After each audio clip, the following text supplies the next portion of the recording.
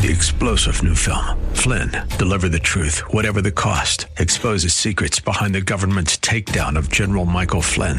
Flynn knew what the intel world had been up to. He ordered the first audit of the use of contractors. This set off alarm bells. He told the truth. He was the most dangerous person for Donald Trump to hire. They had to get rid of Flynn. Flynn, deliver the truth, whatever the cost. Available now. Watch it today. Go to salemnow.com. salemnow.com. Welcome, Southern California. Welcome to another edition of this daily program on KKLA called SoCal Live. I'm your host, Jerry Schemmel, and I was here about, a month or so ago, and for a couple of days, and despite my performance, I've been asked to come back. And you're probably wondering, when are these guys going to get a regular host on this show? Well, I have an answer to that. I don't know. All I know is that I'm here today, and we're going to have a great time for the next couple of hours. We have some terrific guests coming up. I'll get to those in just a moment, but just a quick word about my background so you kind of have an idea who's barking at you through this radio today. As I said, I was here for about a month or so ago for a couple of days, and back again for one day, and one day only, I believe, at this point. But I have a 30-plus career 30-plus year career in radio, most of that in sports. I spent 20 years in the NBA, 2 with the Minnesota Timberwolves doing radio play-by-play, 2 there, then 18 with the Denver Nuggets, 10 years in Major League Baseball, did the Colorado Rockies on the radio and TV for 10 years, and then decided a couple of years ago I was going to sort of semi-retire. I was done traveling, and I want to spend more time. I had a grandchild, and we have a second one now, and I thought, I'm a semi-retired, just do a little bit of radio here and there, and then, of course, God said, I don't think so. So here I am filling in on SoCal Live and looking forward to it. I'm a plane crash survivor. I survived the United Airlines Flight 232 crash in Sioux City, Iowa back in July of 1989, an event that completely changed everything, including giving me my Christian faith. I authored a couple of books. I'm also a crazy long-distance cyclist. I have cycled across the United States 3 times, once in a race, twice on my own to raise money. I have some Colorado records, but more importantly, I'm a crazy follower of Jesus Christ, and couldn't be prouder of that. All right, today we are going to talk to, first, Pastor Shawn Thorton is the senior pastor at Calvary Community Church in Westlake Village. We're going to talk to him in just a moment. In the next segment after that, we're going to talk to an interesting man. I've known this guy for a long time, probably 25-plus years. Donnie D-E-E, is the president and CEO of the San Diego Rescue Mission. We're going to get his take on the homelessness issue in Southern California, specifically in San Diego, and it has become a growing problem almost everywhere, but especially, it seems, in San Diego. Second hour, we're going to talk to Dr. Andrew Farley. He's got a new book out. He's been on this program as well, as has Pastor Thornton, by the way. And then in that second to last segment, the second hour, I'm going to talk to a man that has a fascinating Christian story. He was born in Iran, came to the States at the age of 3, became a Christian, and he is today the chaplain for the Denver Broncos in Denver, Colorado. How about that? Being born in Iran as a Muslim, and now you're the guy that leads the Bible studies for the Denver Broncos. It's an incredible story. We want to start, though, with Shawn Thorton. He's the senior pastor at Calvary Community Church in Southern California in Westlake Village. And, Wilbert, we have him ready, do we not? He is standing by. All right.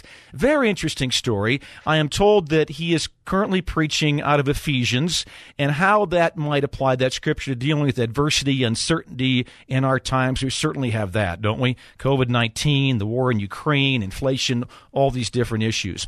But before we get to the series he's preaching on in Ephesians, I want to ask Dr. Shawn Thorton. First of all, Pastor, thank you for taking the time. We appreciate that. I know you're a friend of this program's. Thank you, Jerry. It's great to meet you by way of radio and to welcome your voice today to Southern California. I appreciate that, sir. I know that you used to have a daily teaching program here on KKLA, so you're obviously a friend of the program, a friend of the station.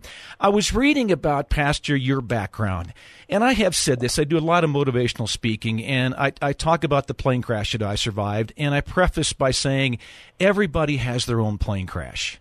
Everybody has their own plane crash. It might not be as bad as what I went through. It might be worse than what I went through.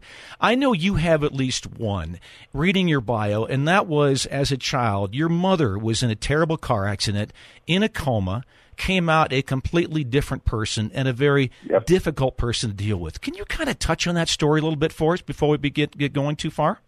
Yeah, my story is one of growing up in a Christian home where my mom really loved Jesus. She loved Jesus before the car accident. She was a teenager when the accident happened.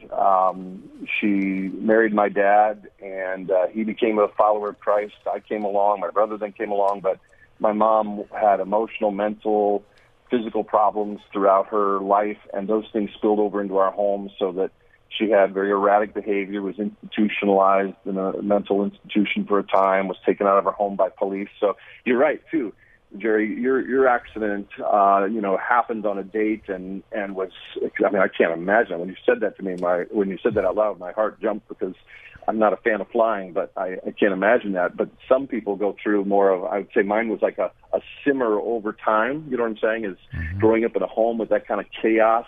Some people have a dramatic event that's deep and changes the course of life, like my mom did. But for me, it was more of growing up in a setting that loved Jesus, but then there was a lot of inconsistency because of mental health issues and stuff. And the church just really wasn't good in that era at addressing those issues. As a matter of fact, the term traumatic brain injury wasn't even around when I was growing up, so doctors didn't even know what to say to my mom or how to deal with her. So it caused a lot of chaos, but it developed in me a pastor's heart and a heart for people who do go through these kinds of traumatic events or traumatic childhoods, things that God often takes those broken pieces of our lives, and even in your case, it gives you an opportunity to speak motivationally, to speak to Christian audiences about your faith. And God's given me that same thing. I would never want to go through it again or wish it on anyone, but it is a gift God has given me in serving Him and taking the hope of Christ to others. Curious, Shawn, through that whole experience, what was more difficult? Just dealing with your mother and erratic behavior, or the stigma? I can't imagine the way you might have got teased, harassed. I mean, people picking up your mother at home and taking her away, that kind of thing had to be as difficult as maybe some of the fits of rage she had. What was interesting is, and it's a part of my story, as a matter of fact, the book is called All But Normal, because it was, when a child grows up, and unfortunately we know this even when children grow up in abusive situations, that a child has no other perspective, so you think it's normal. And it wasn't until I was like 9, 10, or 11 years old where I started realizing when my friends would say, hey, your house is really chaotic. Hey, your mom gets upset really fast. Hey, why is your mom throwing things? It started to be, wait a minute, okay, not everybody's house is this way.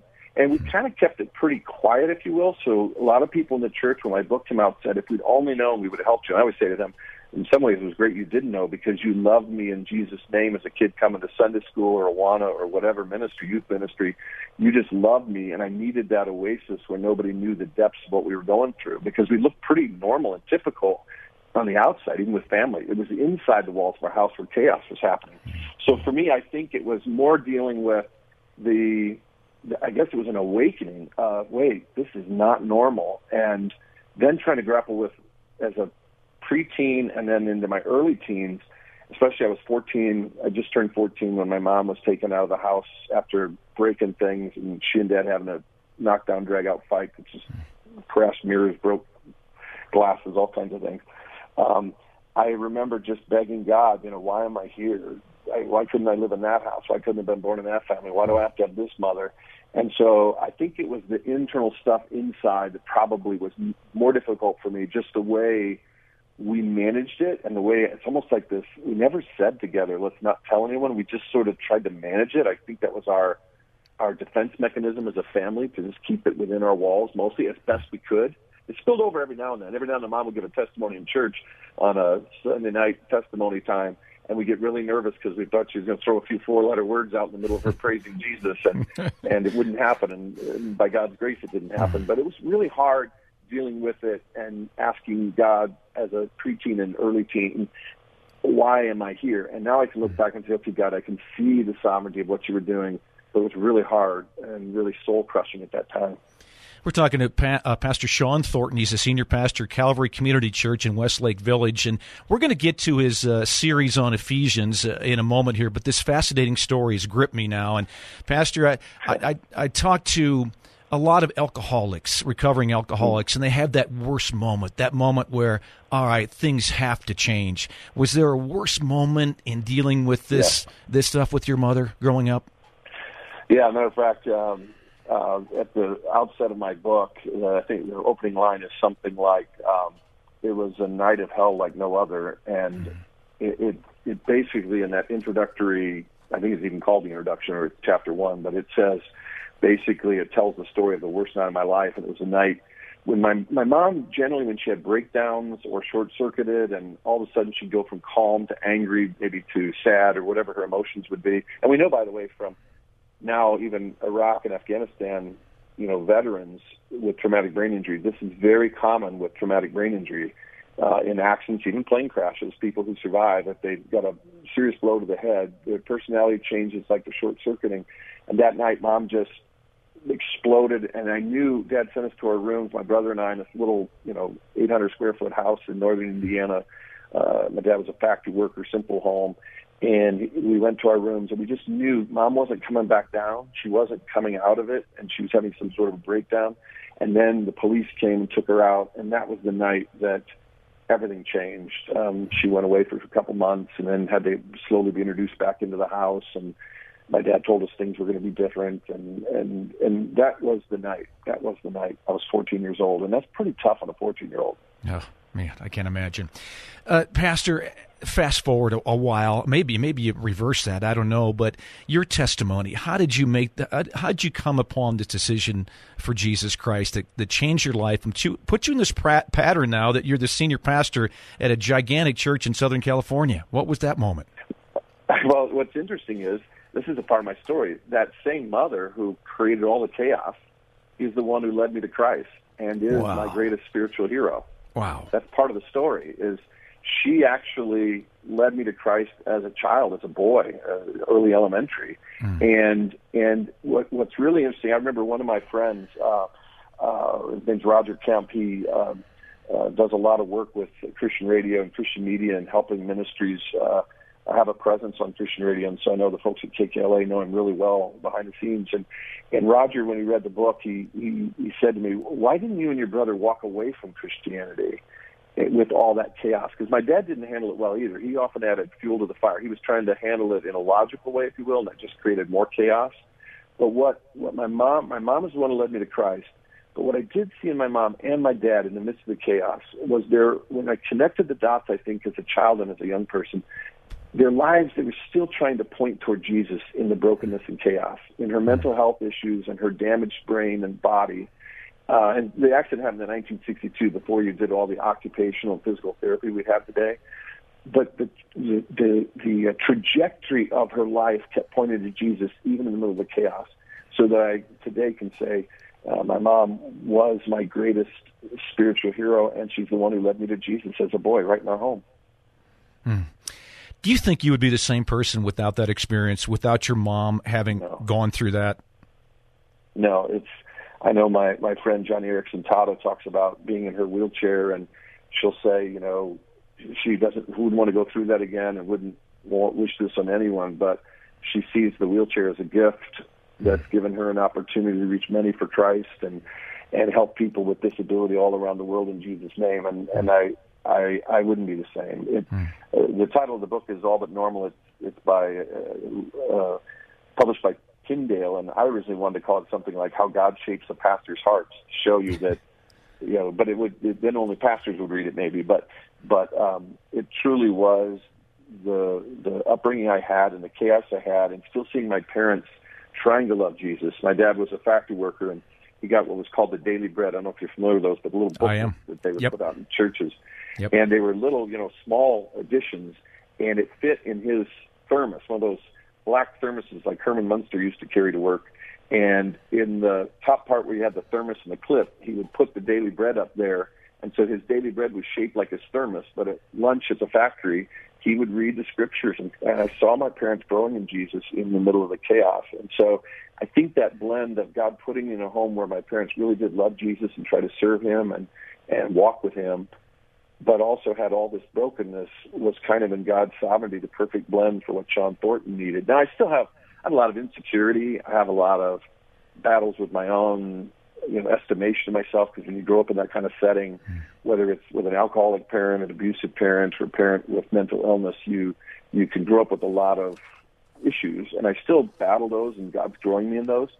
But I would not be the same person. I don't think God could use me. And by the way, I didn't tell my story until I'm 55. I didn't start to tell it until I was about 48, because I thought it didn't matter. Wow. And I just, even the church I pastored before this one, a lot of people said, you cheated us by never telling stories of your life. And I just didn't think it mattered. But I've learned that God used it to shape my life. And like you just said a few moments ago, whether it's a plane crash or a traumatic childhood or a dramatic car accident like my mom had, these things shape our lives, and it's a part of the journey, and we need to talk about them together so we can grow together in the Lord. You don't need my advice, but I'm going to give it to you anyway. Keep telling the story. It's a powerful, Shawn, it's a powerful story, and people need to hear these things, because everybody has their own plane crash, and when you share yours, you have that effect on somebody else. So, man, keep telling it. I agree. Please. Yeah. I agree. You keep telling yours, too, because faith, I will. Story. Yes, I will. I promise you I will do that. All right, we're going to get to your Ephesians series in a moment. One more thing. I just want to hit on this real quick. I interviewed a guy named Anthony Robles.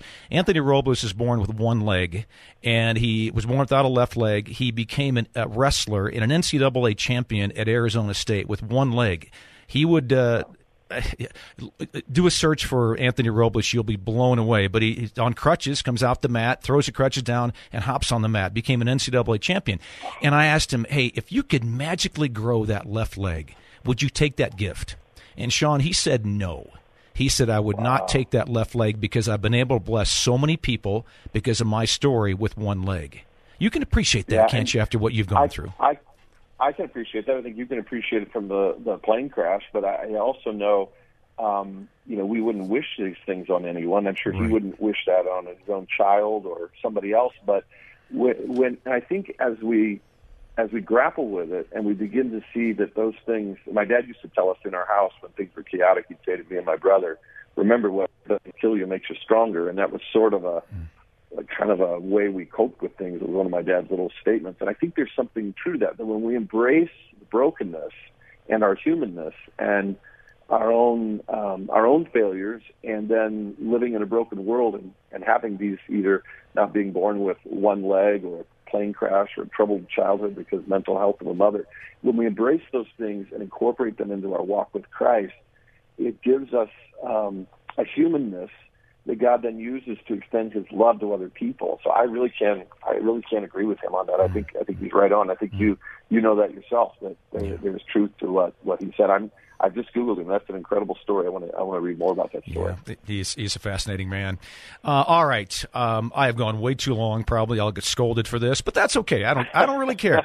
You're preaching on Ephesians these days at your church, at Calvary Community Church, and that's one of my favorite books in the Bible. Absolutely love Ephesians. If you go to Ephesians 3:14 through 21, and it talks about how it applies to adversity and uncertainty in our time, speaks about being strengthened, given power through Christ dwelling in our heart. We need that, don't we, Pastor? We need that message with COVID, with the war in Ukraine, with inflation, all these other things. We need to hear that Christ gives strength, correct?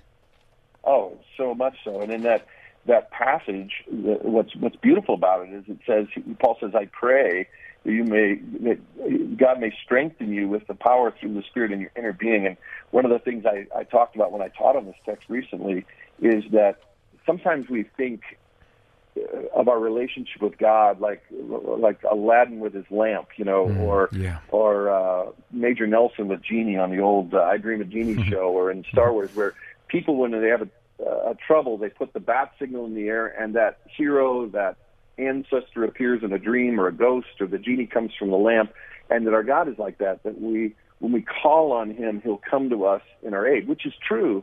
But the New Testament teaching is that the Holy Spirit comes into the heart of a person when they believe in Christ, and that indwelling Spirit is with us wherever we go. So I emphasize, I think it's important for us through this pandemic, the political stuff, all the stuff now we're seeing on the world stage with Russia invading Ukraine. It's important for us to know as believers that text in Ephesians 3:14, especially there in verses 14 to about 17 that you're referencing, what God is reminding us is our strength comes when we understand that He is in you wherever you go, not just with you whenever you need Him. He is in you wherever you go all the time. You never go anywhere outside of God's presence, because the intimate express presence of God, that's what Paul said, we're the temple of the Holy Spirit. Even in the Old Testament, they had the pillar of cloud by day and the pillar of fire by night to guide them, and it was outside of them. The intimate express presence of God dwelt in the Holy of Holies in the temple. The Spirit of God came upon and left people. But for us, Ephesians 1, the first chapter says, the Holy Spirit comes into us when we believe, and He is the guarantee inside of us that we're secure in Him until we're with Jesus. And I think that gives us a perspective in the midst of these personal trials we face, but also in these things that we're going through together, like the pandemic and like the invasion that we're seeing in Ukraine, where our hearts are broken and we wonder what's happening. We've got about a minute or two left here, Shawn. Pastor Shawn Thorton is my guest today on SoCal Live. He's the senior pastor, Calvary Community Church in Westlake Village. For that person listening out there that's thinking, the world's just spinning out of control and I can do nothing about it, and my heart is broken, what do you tell that person? What I usually tell them is, I say, I like to say to God, I am not God, you are. You are God and I am not. And I think in this passage that you're referencing in Ephesians 3, you have this great explanation that our God is the one who can do immeasurably more than all we ask or imagine. Yet Jesus said He will do for us today what we need today. And sometimes we worry about tomorrow, next week, next year, and we get overwhelmed. But we need to trust Him for today. And He is the God who can do immeasurably above all that we can ask or even imagine. And I think that's a starting point for our hope, is that we trust Him for today and then trust Him for tomorrow when tomorrow comes, and not allow ourselves to get overwhelmed with stacking up all of the possibilities that could be. But we trust Him today, that God who can do immeasurably beyond what we could ask or think. Amen, my friend. Amen. Hey, Pastor, thank you so much for taking the time today. Thank you for telling your story and giving us some hope as well. Thanks for letting me do that, Jerry. Absolutely. We appreciate it. All right. Have a great rest of your week, and I hope to talk to you down the road somewhere. All right. Sure. Pastor Shawn Thorton, a senior pastor, Calvary Community Church in Westlake Village. Folks, there is hope. You might think there isn't. The world is out of control, and there are some crazy things happening. We all know that, but there is also an answer for peace, and that is Jesus Christ in your heart. We're going to take a break. When we come back, I'm going to catch up with Donnie D. Donnie's an old friend. Donnie's the current president and CEO of the San Diego Rescue Mission. He's got a tremendously interesting perspective on homelessness, especially in Southern California. We'll do that next. I'm Jerry Schemmel on SoCal Live.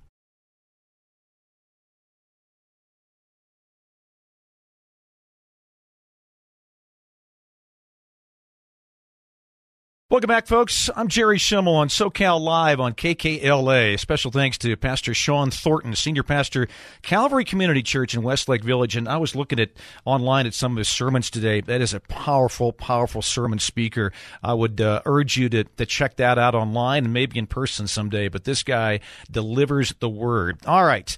We are going to shift gears here and talk to an old friend of mine. Donnie D. is the president and CEO of the San Diego Rescue Mission. Donnie was with Fellowship of Christian Athletes in Colorado and Southern California for many, many years. I knew him from his time in Denver.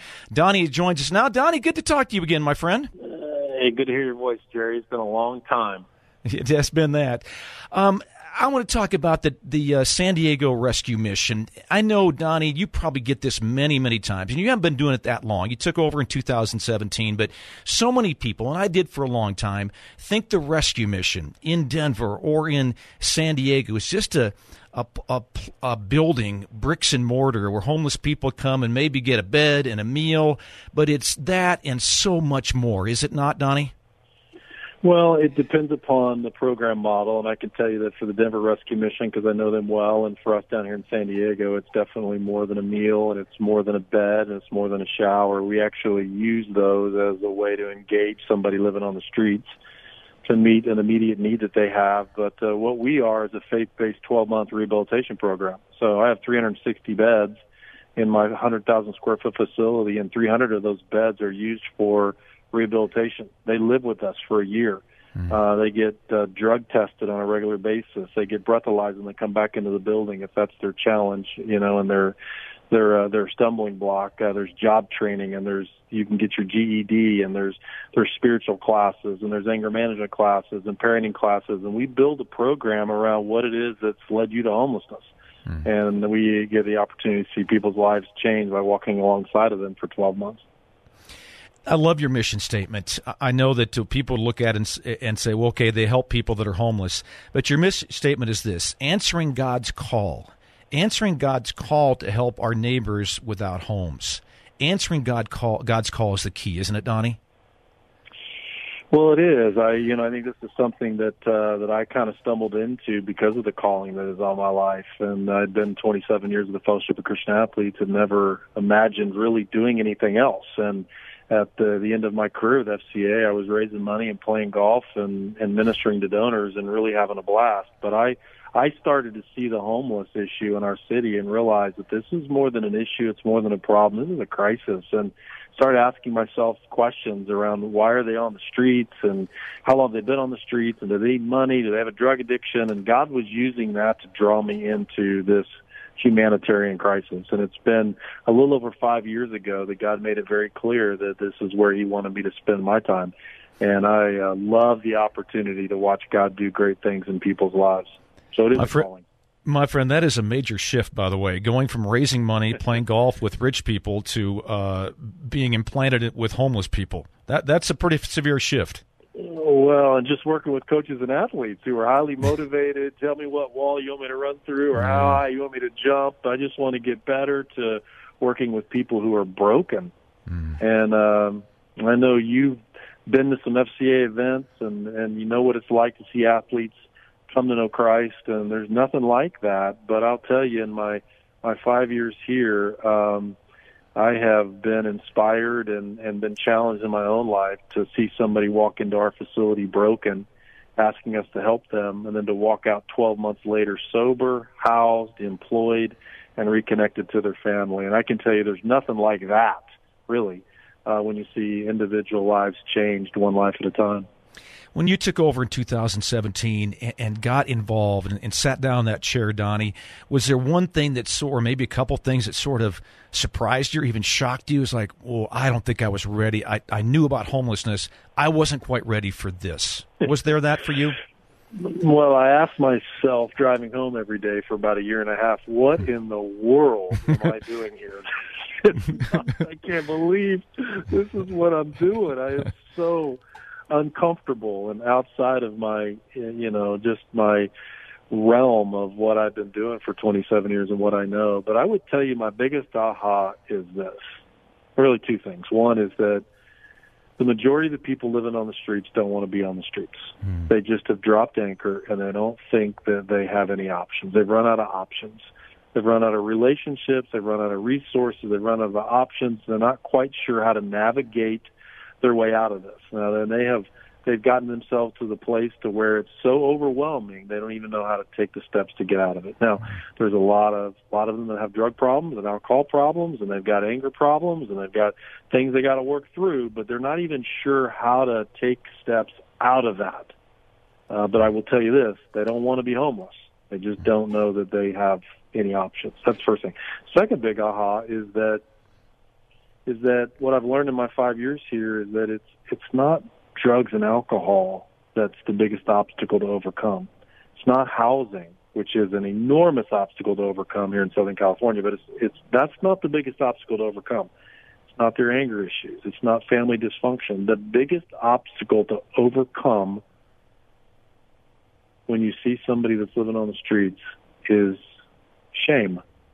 S-H-A-M-E is getting them to see that their life has value, that they have value, that there's actually people who care about them, there's a God who loves them, that still has a plan for their life. The fact that they're still alive is nothing short of a miracle, and that you can overcome this shame and this condemnation that they feel on themselves that is causing them to just be paralyzed and not able to take a step out of this dark life that they're living. And I would say those are my two big ahas. People living on the streets don't want to be homeless, and the biggest obstacle to overcome is shame, just personal, individual shame that they feel and live with every day. Donnie, I want to ask you this question, and I think it's on everybody's mind because we've all been there. We pull up to the intersection. There's a homeless person asking for money. Should we give cash to homeless people? Yes and no. Trust your judgment. Trust your, if you're a Christian, trust your spirit. Trust what God is doing. I think that what they tell you is that all you're doing is enabling them, and yet I've seen just the opposite here. And look, you got to trust your judgment because there's some people that that aren't going to use the money for good, and you can't really know that as a person that's just walking by, as a person that's just driving by. But to assume that everybody's going to use it for something destructive, I don't think is fair, nor do I think that's godly. I think that there are people that by you reaching out and engaging them in some small way with a hot meal, with a bottle of water, with a blanket, or maybe even with cash, because that's what you feel led to do. I think what you're doing is helping them to feel normal for a few moments, help them feel like their needs actually matter to somebody else. And I have seen people take steps to change their life because of a little interaction that they had with somebody, in a happenstance way on the streets. They crossed paths with somebody. I was out front of our building having a conversation with a guy that was my board chairman with FCA. And somebody walked up to us and asked us if we had any money right outside of our building. Well, I've been married for 33 years, so I don't have any money. And or if I do have money, it's because she gives it to me. And on that particular day, I didn't have any money. I didn't have my wallet on me, so I couldn't help him. But my board chairman pulled out a $20 bill and gave it to him just because he felt like that's what he should do. I didn't ask him to. I didn't prompt him to. He just did it. That guy was so overwhelmed with gratefulness and generosity that he just started to weep. He was weeping so uncontrollably that he couldn't even say thank you. He was trying to say thank you, this means a lot, but all he could do was just shake his head and walk away. And I think for a moment, in a world that looks past that guy and walks past that guy, for that moment, I think he felt like his needs matter and that somebody's actually trying to really help him with the situation they have. Now, I don't know what he did with the money, and I had to trust God with that, but I believe for that moment, my board chairman made a connection with that guy, and I think it made a difference. Maybe I am, after all these years, Donnie, kind of on the right track, because that's what I do. I pull up to that. I say a quick prayer. God, is this somebody you want me to give some money to or not? And that's sometimes good. It is, and sometimes it isn't. So maybe I'm not as far off as I thought I was in my life. No, and only God knows. And maybe someday when you get to heaven, you'll see the return on that. But only God knows how he used your generosity to help somebody in a dark moment. Yeah. And haven't we all been there? I mean, haven't we all been in situations where God just kind of showed up in some, unexpected ways, and we were just so thankful and so grateful? Well, I think we have the opportunity, if you feel led, to do that on a daily basis as we see people living on the streets today. What can I do to help make your situation a little bit better and to make your life not as hard as it appears that it is? Donnie, if someone wanted to get involved, either financially, with volunteer in one of your programs, our show is in Southern California, in San Diego, in Southern California, in San Diego especially. How do they do that? Best way to go is to your website? Is that the best way to do it? Yeah, go to our website. We have lots of ways to get involved financially. We don't take any government funding, so, we operate because of San Diegans and a few other people around the country that believe in what we do, and I'll forever be grateful that they put us in a position to work on the front lines. That's one way. It's opportunities to serve. We had 256 volunteers at the mission last week alone. Wow. So many ways to serve meals, to mop hallways, to mentor students, to provide oversight, to help with our food distribution program, to connect with people who are in our 12-month program, to help with the registration for overnight emergency shelters. So many ways to volunteer. Certainly to pray.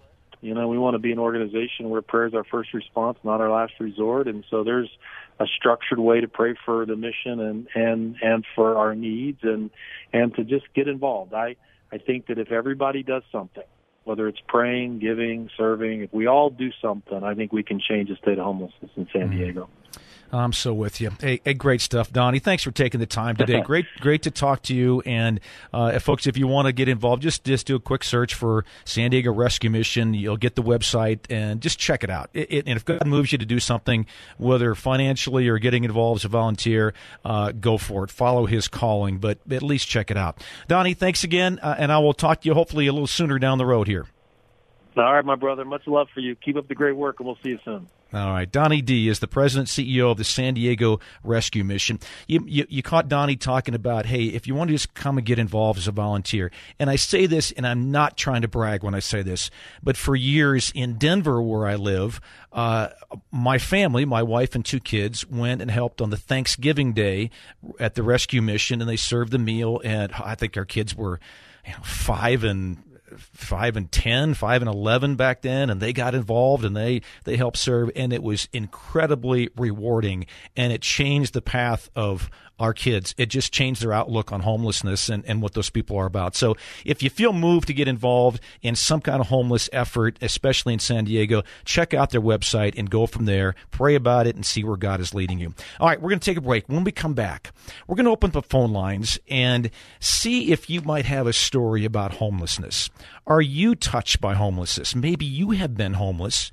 Maybe you know somebody, family member, friend, got involved as a volunteer and want to share that story about homelessness. It's obviously a very serious issue in our country right now. I'd like you to share that. Our number is 888-528-2557, 888-528-2557. We'll take a break. We'll come back with your calls. I'm Jerry Schemmel on SoCal Live.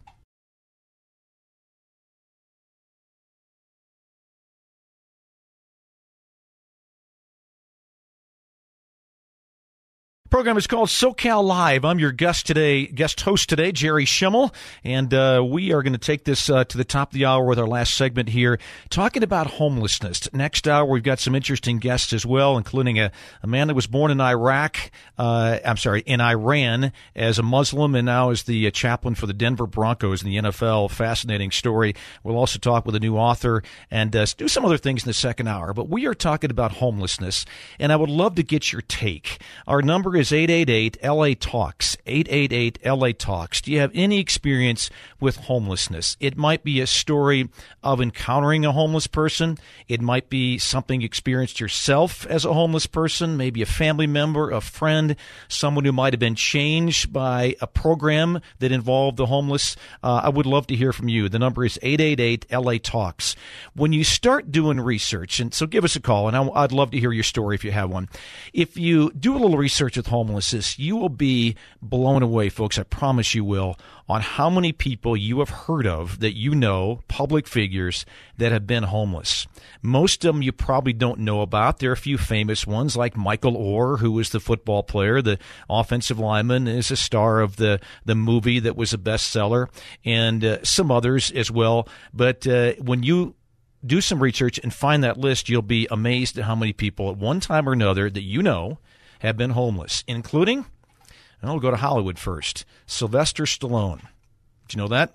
Before becoming one of the most famous actors, before his Rocky and Rambo, Sylvester Stallone had to sleep in a bus station for almost a month. He had to also shoot an adult movie to raise enough money to start Rocky, that movie. Halle Berry. I believe she was homeless before becoming that famous actress. She was homeless in 1989. Berry moved to New York City to pursue her acting ambitions, but she ran out of money and had to live in a homeless shelter for 6 months. Homeless, Halle Berry. Who else? We have Jennifer Lopez. You know, J-Lo was homeless.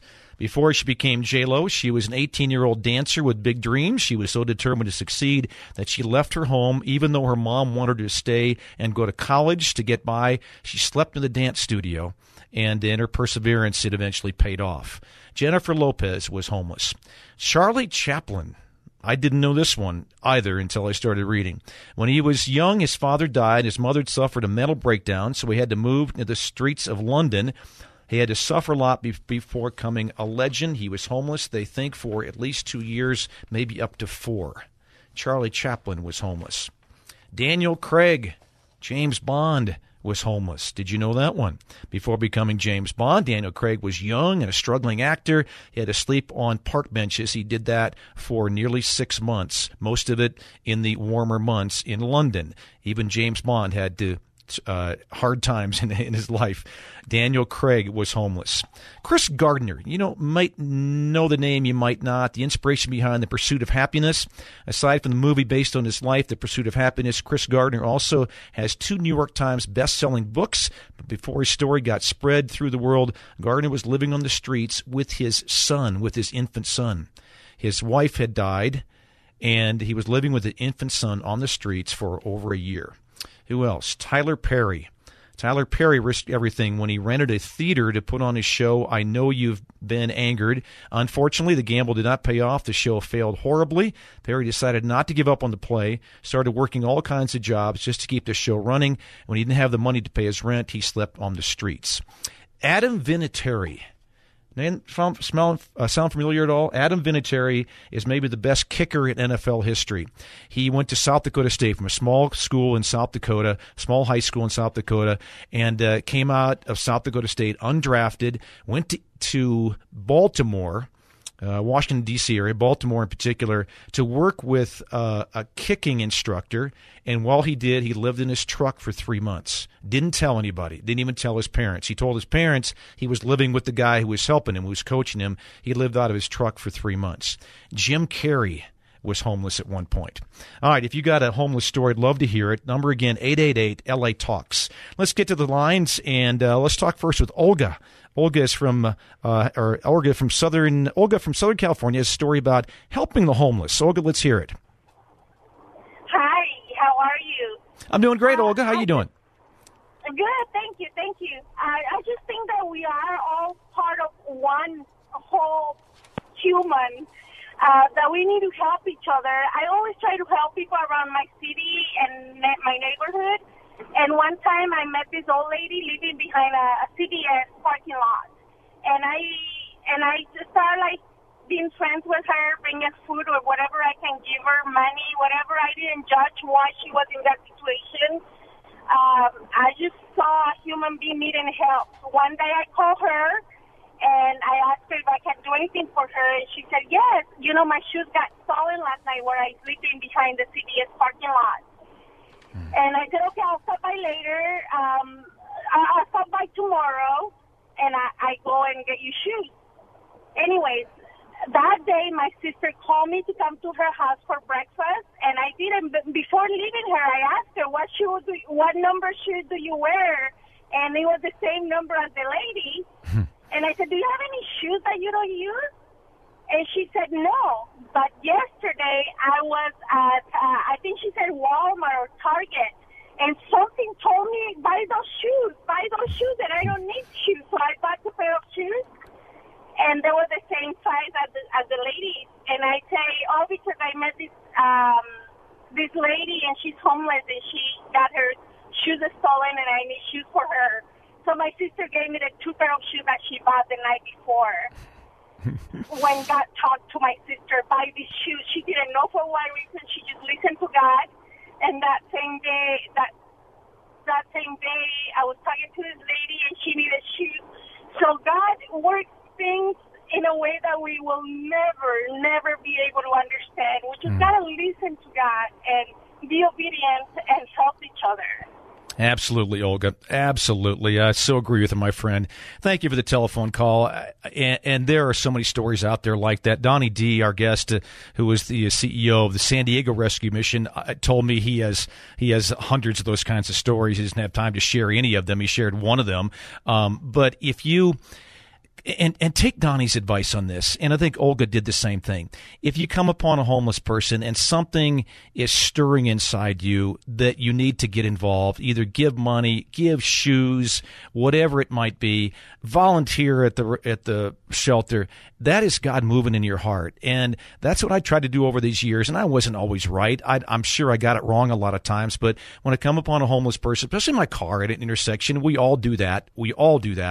I just said a prayer. God, if this light is red and I stop in front of this person, that's my cue to give. If not, it's a green light. I go by him. I can't do much about that. But that's you saying, no, pass this guy by.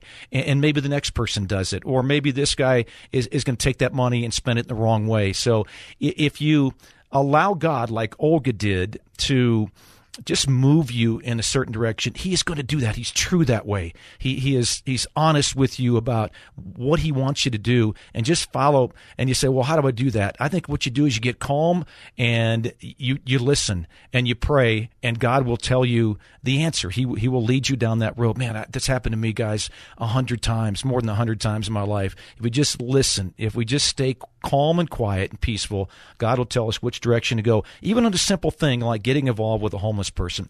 I got a quick story. We got a minute or two left in this segment. I with a friend, this is a long time ago. This is probably 20 years ago in Denver. We went to a local discount shoe store, and Olga reminded me of this because she talked about shoes. The 2 days before Christmas, so the 23rd of December, we camped out basically inside this discount shoe store on a really difficult area of Denver, Colorado, and everybody who came through that day, I think we had donations about $2,000. Every single person that came through there, that in one day we paid for their shoes, and we didn't let them know until they got right up to the cash register, and they said, all right, we're taking care of this. And there was something about this woman and her two kids that just hit my friend. It just grabbed him, and he didn't really know what to think about it. So he followed them after they left the store. They went about 2 blocks away. He said, I wasn't there. A friend described this. Went about 2 blocks away. They stopped behind a building, and they put the shoes on, and that is where they lived. They lived in a little tent right behind a commercial building about 2 blocks from there. And my friend befriended them, got involved with them, helped them get to a homeless shelter. He told me years later that he was still in contact with this woman, and she was doing great. She had married.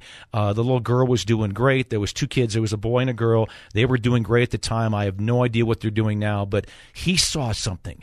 God moved in him to get involved because he saw something different about this woman and the 2 kids. They got new shoes, but that was just the beginning of the story. So the point is, if God is talking to you, make sure you listen, even in small things like shoes and like giving a couple dollars to a homeless person. All right, we're going to take a break. When we come back, we're going to catch up with an author, and I'm looking forward to talking to this guy as well. Dr. Andrew Farley has a new book called The Grace Message. We're going to get to him when we come back. I'm Jerry Schemmel, and this is SoCal Live. 3-star General Michael J. Flynn, head of the Pentagon Intelligence Agency, knew all the government's dirty secrets. He was one of the most respected generals in the military. Flynn knew what the intel world had been up to. He understood its funding. He ordered the first audit of the use of contractors. This set off alarm bells. The explosive new documentary, Flynn, Deliver the Truth, Whatever the Cost, uncovers the facts behind this scandal. Flynn told the truth. He was the most dangerous person for Donald Trump to hire. I find out the worst enemy that I'm going to face in my life is right here in America. They took my assessment and they wanted me to change it. And I was like, I'm not changing it. They had to get rid of Flynn. With in-depth interviews, archival footage, and never-before-seen personal records of the man behind the headlines. I just felt like I was drowning. Flynn, Deliver the Truth, Whatever the Cost. Available now. Watch it today. Go to salemnow.com. salemnow.com.